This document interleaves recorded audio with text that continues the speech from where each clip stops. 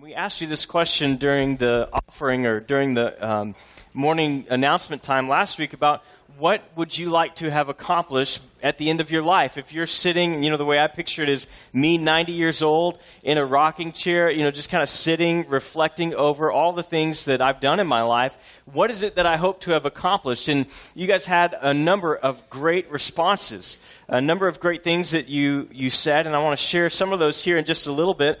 But one of the things is I started thinking about purpose as we begin a new series on living on purpose, living for a purpose. I started doing some research, like how do we find what our purpose is? And there's all these questions and questionnaires out there that they're supposed to help you figure out what your purpose is. A lot of those questions are like, hey, when you were a kid, what is it that you wanted to do? What have you always wanted to do? And whatever that is, that's your purpose. Another one of those is, what is it that when you're doing it, you forget to eat and poop?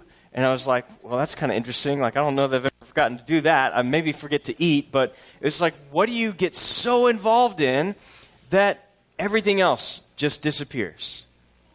Maybe you have that thing. Maybe you have that passion, that one thing in your life that you're just so wrapped up in it that time just seems to disappear. And you can be involved in that.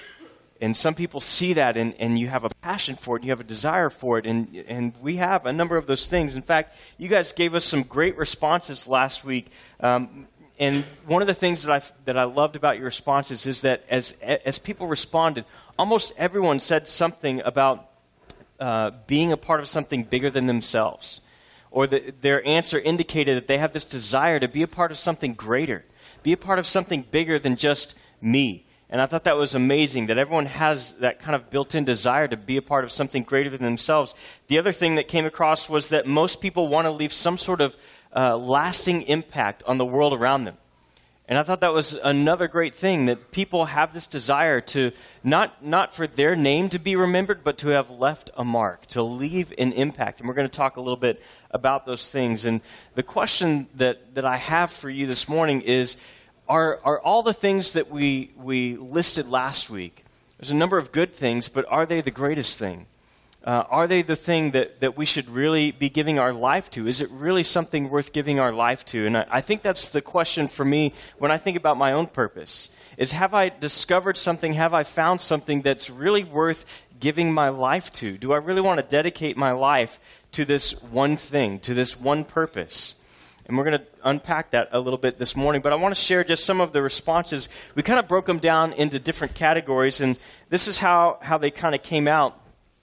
We have earthly good deeds. So a lot of things about, I want to change people's lives. I want to make a difference in the world around me. This is a great thing. That was about 29% of the things that people responded last week. The second was parenting or goals for your children.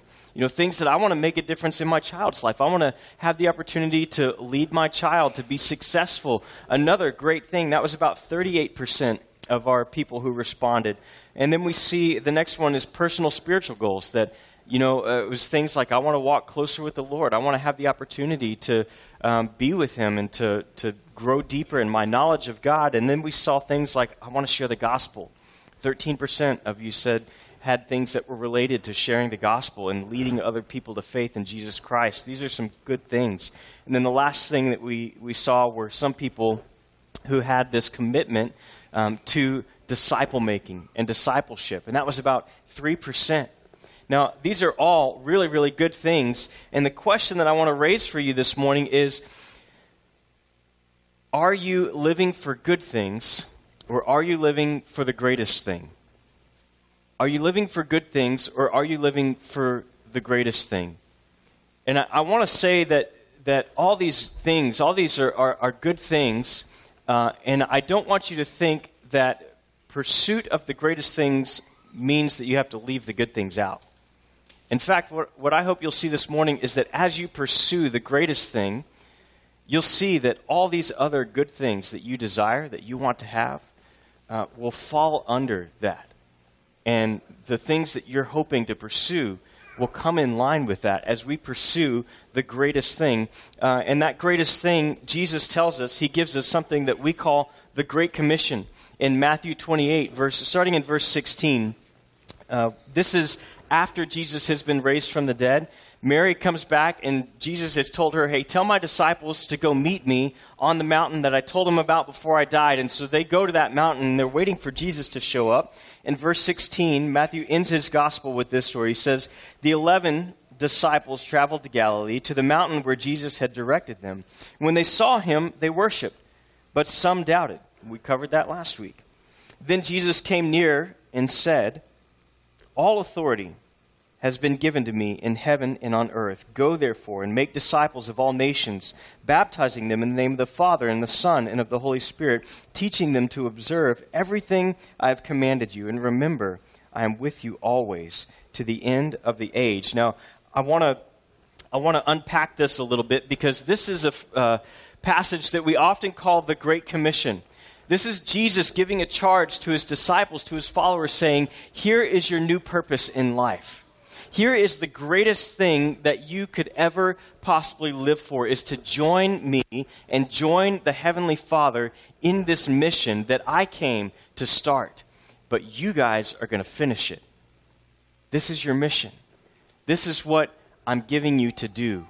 And we know that all 11 of those disciples would give their lives, spend the rest of their lives, and eventually give their lives for the sake of this mission. The Great Commission. Now, there's a couple things that I want to point out here. And the first is that you may remember being a kid, and hopefully other people had this experience, and not just me, but your mom or your dad would say, I need you to go do this, and you would say, why? And what's the answer? Because I'm the daddy and I said so, right? So Jesus kind of gives a little preemptive, because I'm the daddy and I said so, because the first thing he says to him is, all authority in heaven and on earth has been given to me. Right? So he's like, what I'm about to tell you, in case you're wondering why, here's why. Because I'm your daddy and I said so, right? So he kind of preemptively does that. He says, all authority in heaven and on earth has been given to me. And then he gives the disciples instructions. Now, I want us to notice some things about who the Great Commission is given to. Number one, it's given to the church. The 11 remaining disciples were the leaders of the first church. We know that there were about 120 disciples at this point that gather in Acts chapter 1 for the day of Pentecost. There's about 120, but these guys are representing that. So number one, it's given to the church. Number two, it's given to all members of the church, right? So they're to go back and tell the other disciples, the other followers of Jesus, hey, here's our marching orders, right? This is for every single one of us. And here's one of the things that I think is so sad in America, is that the Great Commission, the work of making disciples, most church members think that that is something that is for the spiritually elite. That you have to be a staff member or a pastor, or you have to be an elder, or you have to be at some other level to be a part of the Great Commission. And what we see from Jesus is that his desire is that all Christ followers, all who've put their trust in Christ and Christ alone, would join in this mission. The second thing we see is that it's given to all churches. It's given to all churches. This is to be the model going forward, that all churches are to be a part of this Great Commission. And I'm proud to say that at River Rock, I feel like we do that. This is the primary mission of our church, and should be the primary mission of every local church body. The last thing I want us to see is that the Great Commission was given so that disciples would make more disciples who would become churches. This is for disciples to make disciples who would become churches. You guys know I'm passionate about church planting. I believe in church planting. I believe it is the most effective way for us to accomplish the Great Commission, which is we make disciples and we send them out into different parts of communities, into different parts of the world, where they can go and make more disciples who will gather and form a local church, who will make more disciples, send them out to other geographies, where they'll make more disciples, gather them as a church, and send them out, right? You see how that works. This is what I believe is the most effective way. It's what we see throughout the New Testament. Once you get to the book of Acts, you see that this is what the apostles did. They went to an area, they made disciples, they started churches who would make disciples and saturate that entire area with the gospel. And this is right in line with what our strategy is here at River Rock Bible Church. Our vision is that every man, woman, and child would have the opportunity to see, hear, and respond to the life-changing reality of Jesus Christ. And we believe that we can accomplish that, number one, by making disciples. We have to multiply disciples. We have to multiply churches. We have a desire to plant more churches. And number three, we want to partner with like-minded ministries. But what I believe it all comes back to for us as a church, if we're going to accomplish that vision, that mission of reaching every man, woman, and child with the gospel, it comes down to our ability to make disciples. Now let me say this, it's not enough for us to be a church of disciples. We must be a church of disciple makers. We must be a church of disciple makers, and that's something I want to point out to you. If you look at the text with me again, Matthew 28, verse 18, there's something I want to point out here. So there's only one command, one verb that's given in this passage, and then there are three kind of participles that speak to that verb. It tells you how it's going to be done, right? So the only command that Jesus gives in this passage is make disciples. Make disciples. And what's interesting is that most of us think of discipleship and we think of it as a noun. It's a thing. It's someone, right? A disciple is someone. But Jesus uses it as a verb. He says, this is an action. This is what I'm giving you to do. And so he tells them to make disciples. It's the only command that he gives them. That is the command. And so we see here that Jesus is passionate about disciples and making disciples. It's the only command that he gives them. And we'll get to the other words in just a minute. John 17:4. Let me set the scene for you. This is Jesus on the night he was about to be betrayed. He's already eaten the Last Supper with his disciples, and he's praying. And he's about to head out and go to the garden where he's going to be betrayed. And in John 17, we have this prayer given by Jesus that's recorded by John. And it's interesting what we see as Jesus prays. He starts and he prays for himself. And part of his prayer for himself, he says this, Father, I have glorified you on earth by completing the work you gave me to do. He then goes on and he prays for his immediate disciples. And then he prays for me and you. He prays for all those who would believe through the disciples. Now what's interesting about this is, again, let me ask, who's paying attention? When did Jesus pray this? Before or after he went to the cross? A little bit louder. Before. Good. You guys are still awake. Excellent. So he prays before he goes to the cross, but he says, I've glorified you on earth by what? By completing the work you gave me. How is it possible that Jesus could have completed the work that God gave him to do before he went to the cross? What is he talking about? What work is he talking about? If he hasn't gone to the cross yet, what work has he completed? Making disciples. He says, my mission on earth, yes, I came to seek and save the lost. I came to die on the cross, but the work that God gave me to do was make disciples. Now think about this. Why is it that Jesus could say that was the work God gave him to do? Well, let's think about this for a moment. What if Jesus had came, died on the cross and rose from the dead and never made a single disciple? Who would have told other people about it? We would not be here today because we wouldn't know that it happened. The only reason we're here today is because Jesus spent 3 years making disciples, training men and women who would be able to go out and tell others and equip them so that they would be able to go out and tell others, giving their lives purpose, joining God on the greatest mission to seek and save the lost and raise them up and train others to do the same. So we see that God has given this great mission. Luke 6:40, I love this. For just a second, Jesus says that is the work that God gave him to do. Luke 6:40, Jesus says, a student is not above his teacher, but everyone, when he is fully trained, will be like his teacher. So if Jesus' work, his mission was to what? Make disciples, and we're his student, we're his teacher. What does that mean our mission is?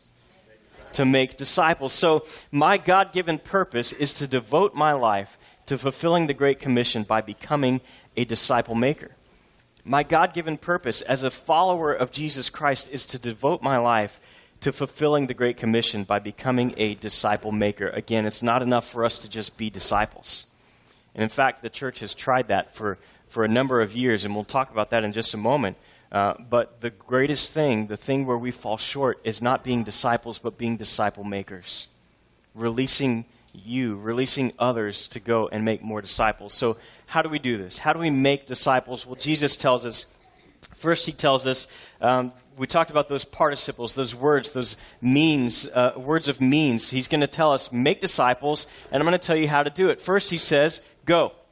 He says, go. Now, many of you have probably heard that what Jesus is really saying is going, right? As you're going.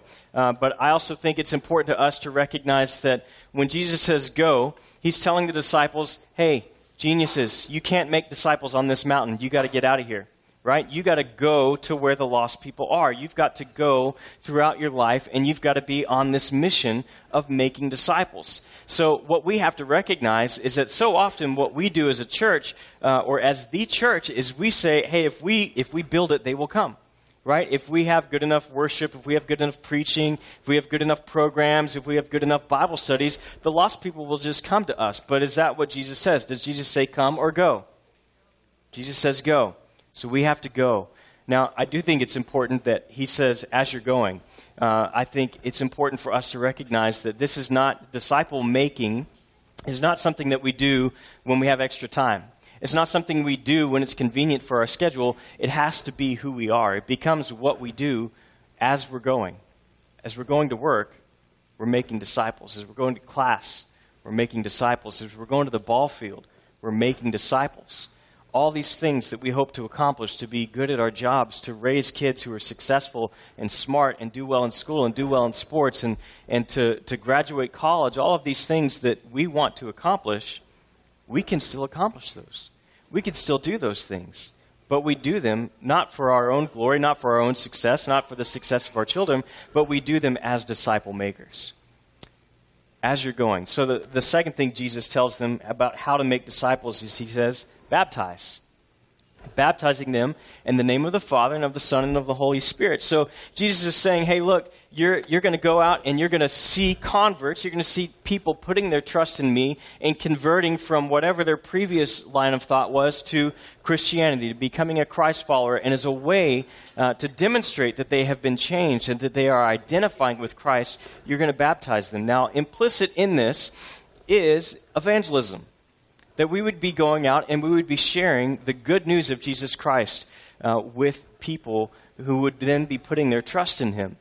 And I think one of the things that I can share is there was a church that I was raised in, and a lot of churches do this. It's called dip 'em and drop 'em, right? You're baptized, you came to Christ, we baptize you, great, we're glad you're baptized, and that's it. What's the second part that Jesus says? Baptizing them and teaching them, but teaching them what? To obey. So we baptize them. And let me say this, if you're a Christ follower here today, if you've put your trust in Christ and Christ alone, and you've not been baptized as a follower of Jesus Christ, I encourage you, out of obedience to our Lord, that next week you would be baptized, that you would find me this week, you'd connect with me some way, and that you would follow through on baptism, taking that step to obey our Lord in his commission that he's given us. Now, the third thing Jesus says is teach them to obey. Now, here's the thing. There are a lot of churches that have really great teaching. There are a lot of churches that teach the truths of Scripture, and they teach all these things, have great Bible studies. They get into the Greek, they get into the Hebrew, and they dissect it, and they stop there. Is that what Jesus has told us to do? Has he told us just to have good teaching, or has he told us to do something else? He says, don't just teach them what? To obey. Teach them to obey. Statistics show that today churchgoers demonstrate very little difference between themselves and the unchurched when it comes to areas like their giving, their divorce rate, and even their views on morality. And we see that there's a disconnect. There are people who know God's word, but they're not living it out.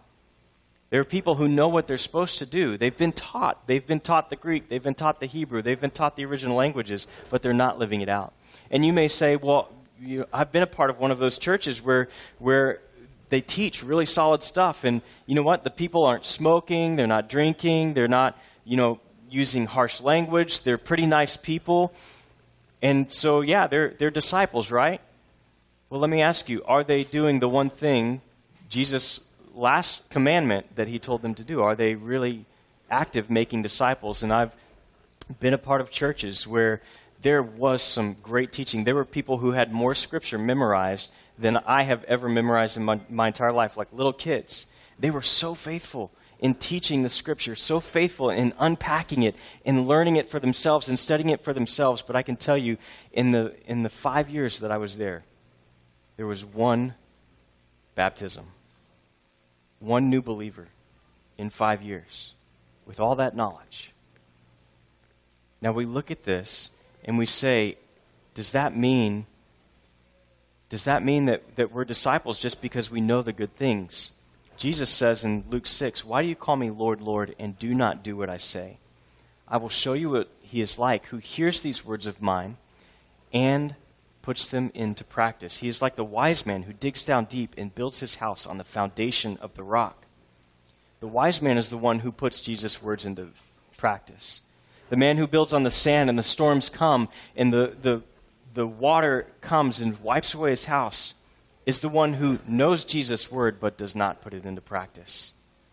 We need to be those who not only know the word, but we put it into practice. And that's the difference between just being a good person, being a believer in Jesus, knowing the scripture and putting it into practice. We've got to start applying it to our lives and being challenged to live it out.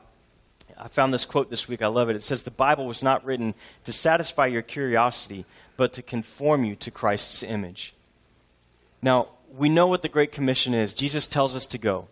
Jesus tells us to be active in pursuing the lost, and as they put their trust in Christ, that we are to baptize them, that we're to bring them in as a way to show that they have put their trust in Christ. And then we're to teach them, not just with head knowledge, but we're to give them knowledge that goes from their head to their heart and out to their hands, and that they are to join us in this process of making disciples and living obediently to Him. So how are we doing as a church in America?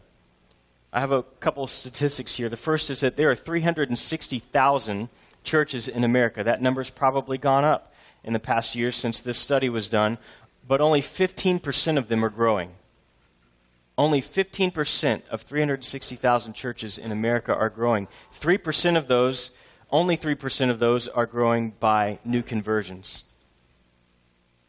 Only 3% of churches in America are growing by new conversions, and as you dig a little deeper, what you find is that those new conversions that they're counting, most often, about 80% of the time, are children who are coming to Christ that are already in the church. They're not those who have yet to be connected to the church. We keep going and we see some other things. We see that 50% of evangelical churches in America last year did not have a single new convert. 50% of evangelical churches in America did not have a single new convert. Josh McDowell says that 85% of kids raised in the church don't have a biblical worldview. What do we mean by that? A biblical worldview means that you allow the Bible to shape what you believe. Your views on morality. Is there a heaven? Is there a hell? Is there an absolute right? Is there absolute wrong? How should I spend my money? That you allow the Scripture to dictate those things. And what we're finding is more and more, not just with students and children, but even with adults, is they're looking to culture to define those things rather than looking to Scripture. 70% of kids raised in the church will drop out and not return, and they'll drop out between ages 18 and 24. And I thought this was interesting. I was in youth ministry for 12 years, and I fought this battle. How do we prepare kids? Why is it that kids are leaving the church as soon as they move away from home? And I think there's two reasons. I think number one, because so often we train them that church is a place to be entertained. And when I come to church and I'm not as entertained anymore, then I may as well sleep in. I think the second big reason is this. I think the biggest reason is that we have not given them and modeled for them a purpose greater than themselves. We've not been very good at modeling and giving them a purpose greater than themselves. And when they don't find it, when they don't see it, they decide, I guess there's nothing here. And they walk away. So we see 70% of kids raised in church walking away. Barna says that 51% of pastors in America do not hold a biblical worldview. And as a result, less than 7% of churchgoers hold a biblical worldview. They're looking to culture rather than Scripture to determine their views on right and wrong, heaven and hell. Is there such thing as a sin nature? Love, sex, marriage, finances, and even our identity. This is the scoreboard. This is the scorecard that we're facing right now in America when it comes to the Great Commission. A couple weeks ago, I was asked to speak to our association retreat. We're a part of the Association of Hill Country Churches here in Greater Austin. It's 26 churches. And I was asked to give a talk on discipleship. And I had no idea what I was going to talk about. And then one Friday night, we were having our family night, and the kids wanted to watch one of my favorite movies and one of my favorite series. And so we put this movie in, and it hit me as soon as this opening scene came about. So I want you guys to watch this scene, and then we'll talk a little bit more about it.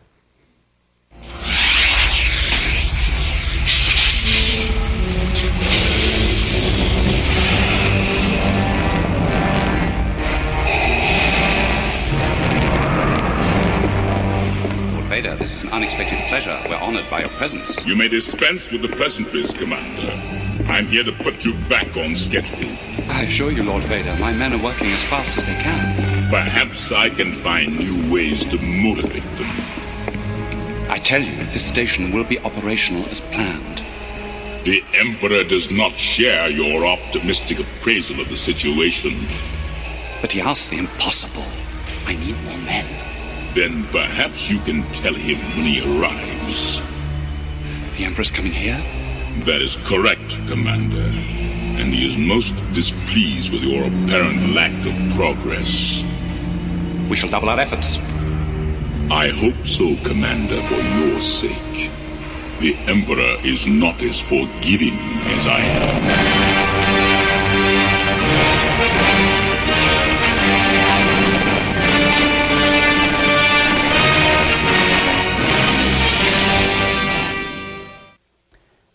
So we saw that opening scene where Darth Vader arrives, and he's talking to the guy in charge. I don't know his name.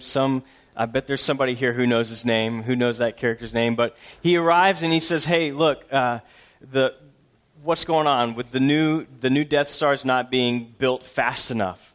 And the guy gets a little bit scared when he hears that the Emperor's coming. And I love that line that stuck out to me. I heard it from the kitchen. I remember I was making dessert. I had my back turned. I was making the kids something to eat. And he said, "The Emperor is most displeased with your apparent lack of progress." And it hit me. I wondered if God was pleased with my apparent lack of progress when it comes to fulfilling the Great Commission. Am I really living as a disciple maker? And then I wondered about the church in America. The church, how are we doing? We just saw the scorecard, and I would say that if God were to speak to us today, I think he might say, "You know what? I'm most displeased with your apparent lack of progress. I gave you one thing. I gave you one thing to do, and that was to make disciples, and here we are, we're falling short." But there's hope. There's hope, because we know that Jesus tells Peter, he says, "You are Peter, and upon this rock I will build my church," after Peter has said, "You are the Christ, the Son of the living God." And Jesus gives him this promise. He says, "The gates of hell will not overpower my church. I will build my church, and the gates of hell will not overpower it." So then why is it that perhaps we're failing as the church in America? And I would submit to you this, that perhaps the church in America is not making progress because not every church in America is Jesus' church. Because we haven't followed his plan, his model, and his methods. That's not to say that churches aren't doing great things. Churches are doing great things. And I have to admit to some of this, that at times, perhaps the reason we're not making disciples is because we're too focused on good things to be focused on the great things. And I'll be the first to admit that there are times when I get too focused on being a good preacher rather than being a great disciple maker. And there's lots of times when we get focused on having good programs rather than being great disciple makers, or good worship rather than being great disciple makers. There's nothing wrong with those things. Those are all great, good things that we should want. We should desire churches that have good preaching, good worship, good programs. But what's wrong is when we put all of our focus there rather than on our individual responsibility to be great disciple makers. Now, we talk about being a disciple maker. Let's define, what does it mean to be a disciple maker? What does it mean to be a follower of Jesus Christ real quick? I want to point you to Matthew 4:19. I want to give us a real basic definition. Matthew 4:19, Jesus says, "Follow me," he told them, "and I will make you fish for people." Now, Jesus gives us three things here. First, he says, a disciple is someone who knows and follows Jesus. A disciple is someone who knows and follows Jesus. They've started a relationship with him. And I want to tell you, if you want to find your purpose in life, if you want to begin to understand what it means to live a life with purpose, you have to start with a relationship with Jesus Christ. Because when you know that your eternity is secure, you can live like no one else. You can live with that assurance, and you can invest in things the way that other people can't. The next thing we see, he says, "Follow me, and I will make you fish for people." So Jesus is telling them, I'm going to change who you are. So a disciple is someone who is being changed by Jesus. This is where the teaching to obey comes in. That we're looking to the Word of God, and it's changing the way we live, it's changing the way we think, and it's changing even the way that we pray. Our prayers go from being focused on us to things like Luke 10:2. God, would you send more harvest and more laborers to your harvest field? The last thing, Jesus says, "And I will make you fish for people." And Jesus says he wants us to join him in his mission. The last part is a disciple is someone who knows and follows Jesus, is being changed by Jesus, and is committed to the mission of Jesus. Jesus tells us his mission in John 17:4. In John 17, he laid it out. His mission was to make disciples. To make disciples who would spread the good news that Jesus came, lived a sinless life, died on the cross for our sins, and on the third day rose from the dead. Howard Hendricks says this. He says, you teach what you know, but you reproduce what you are. And this is the question when it comes to disciple making is, are we reproducing? Are we reproducing? Or are we just adding? Because addition will never get us to where we need to be when it comes to the Great Commission. Addition will never give us that fulfillment of our God-given purpose. And I want to show you just a little chart here of the difference between addition and multiplication. Now, Billy Graham was a pretty great preacher. He was a great evangelist. And let's say that you have an evangelist who is able to lead one person a day per year. Every year for the next 16 years, they were able to lead one person a day to faith in Christ. Over 16 years, that's 5,840 people. That's pretty astonishing, don't you think? That's pretty great. How many of you would love in 16 years to have led 5,840 people to Christ? I know I would. Now let's take that same evangelist, and let's say that what he does is he invests. He makes a disciple with someone. He reproduces himself in someone else. And then after a year, they each go and reproduce themselves in someone else. After 16 years, we get to this. We get to 65,536 people reached in the name of Jesus Christ. Now let's take that same thing, and let's say we do that with 3 people. I'm going to meet with 3 men. I'm going to disciple them, and after a year, I'm going to send them out to disciple more people.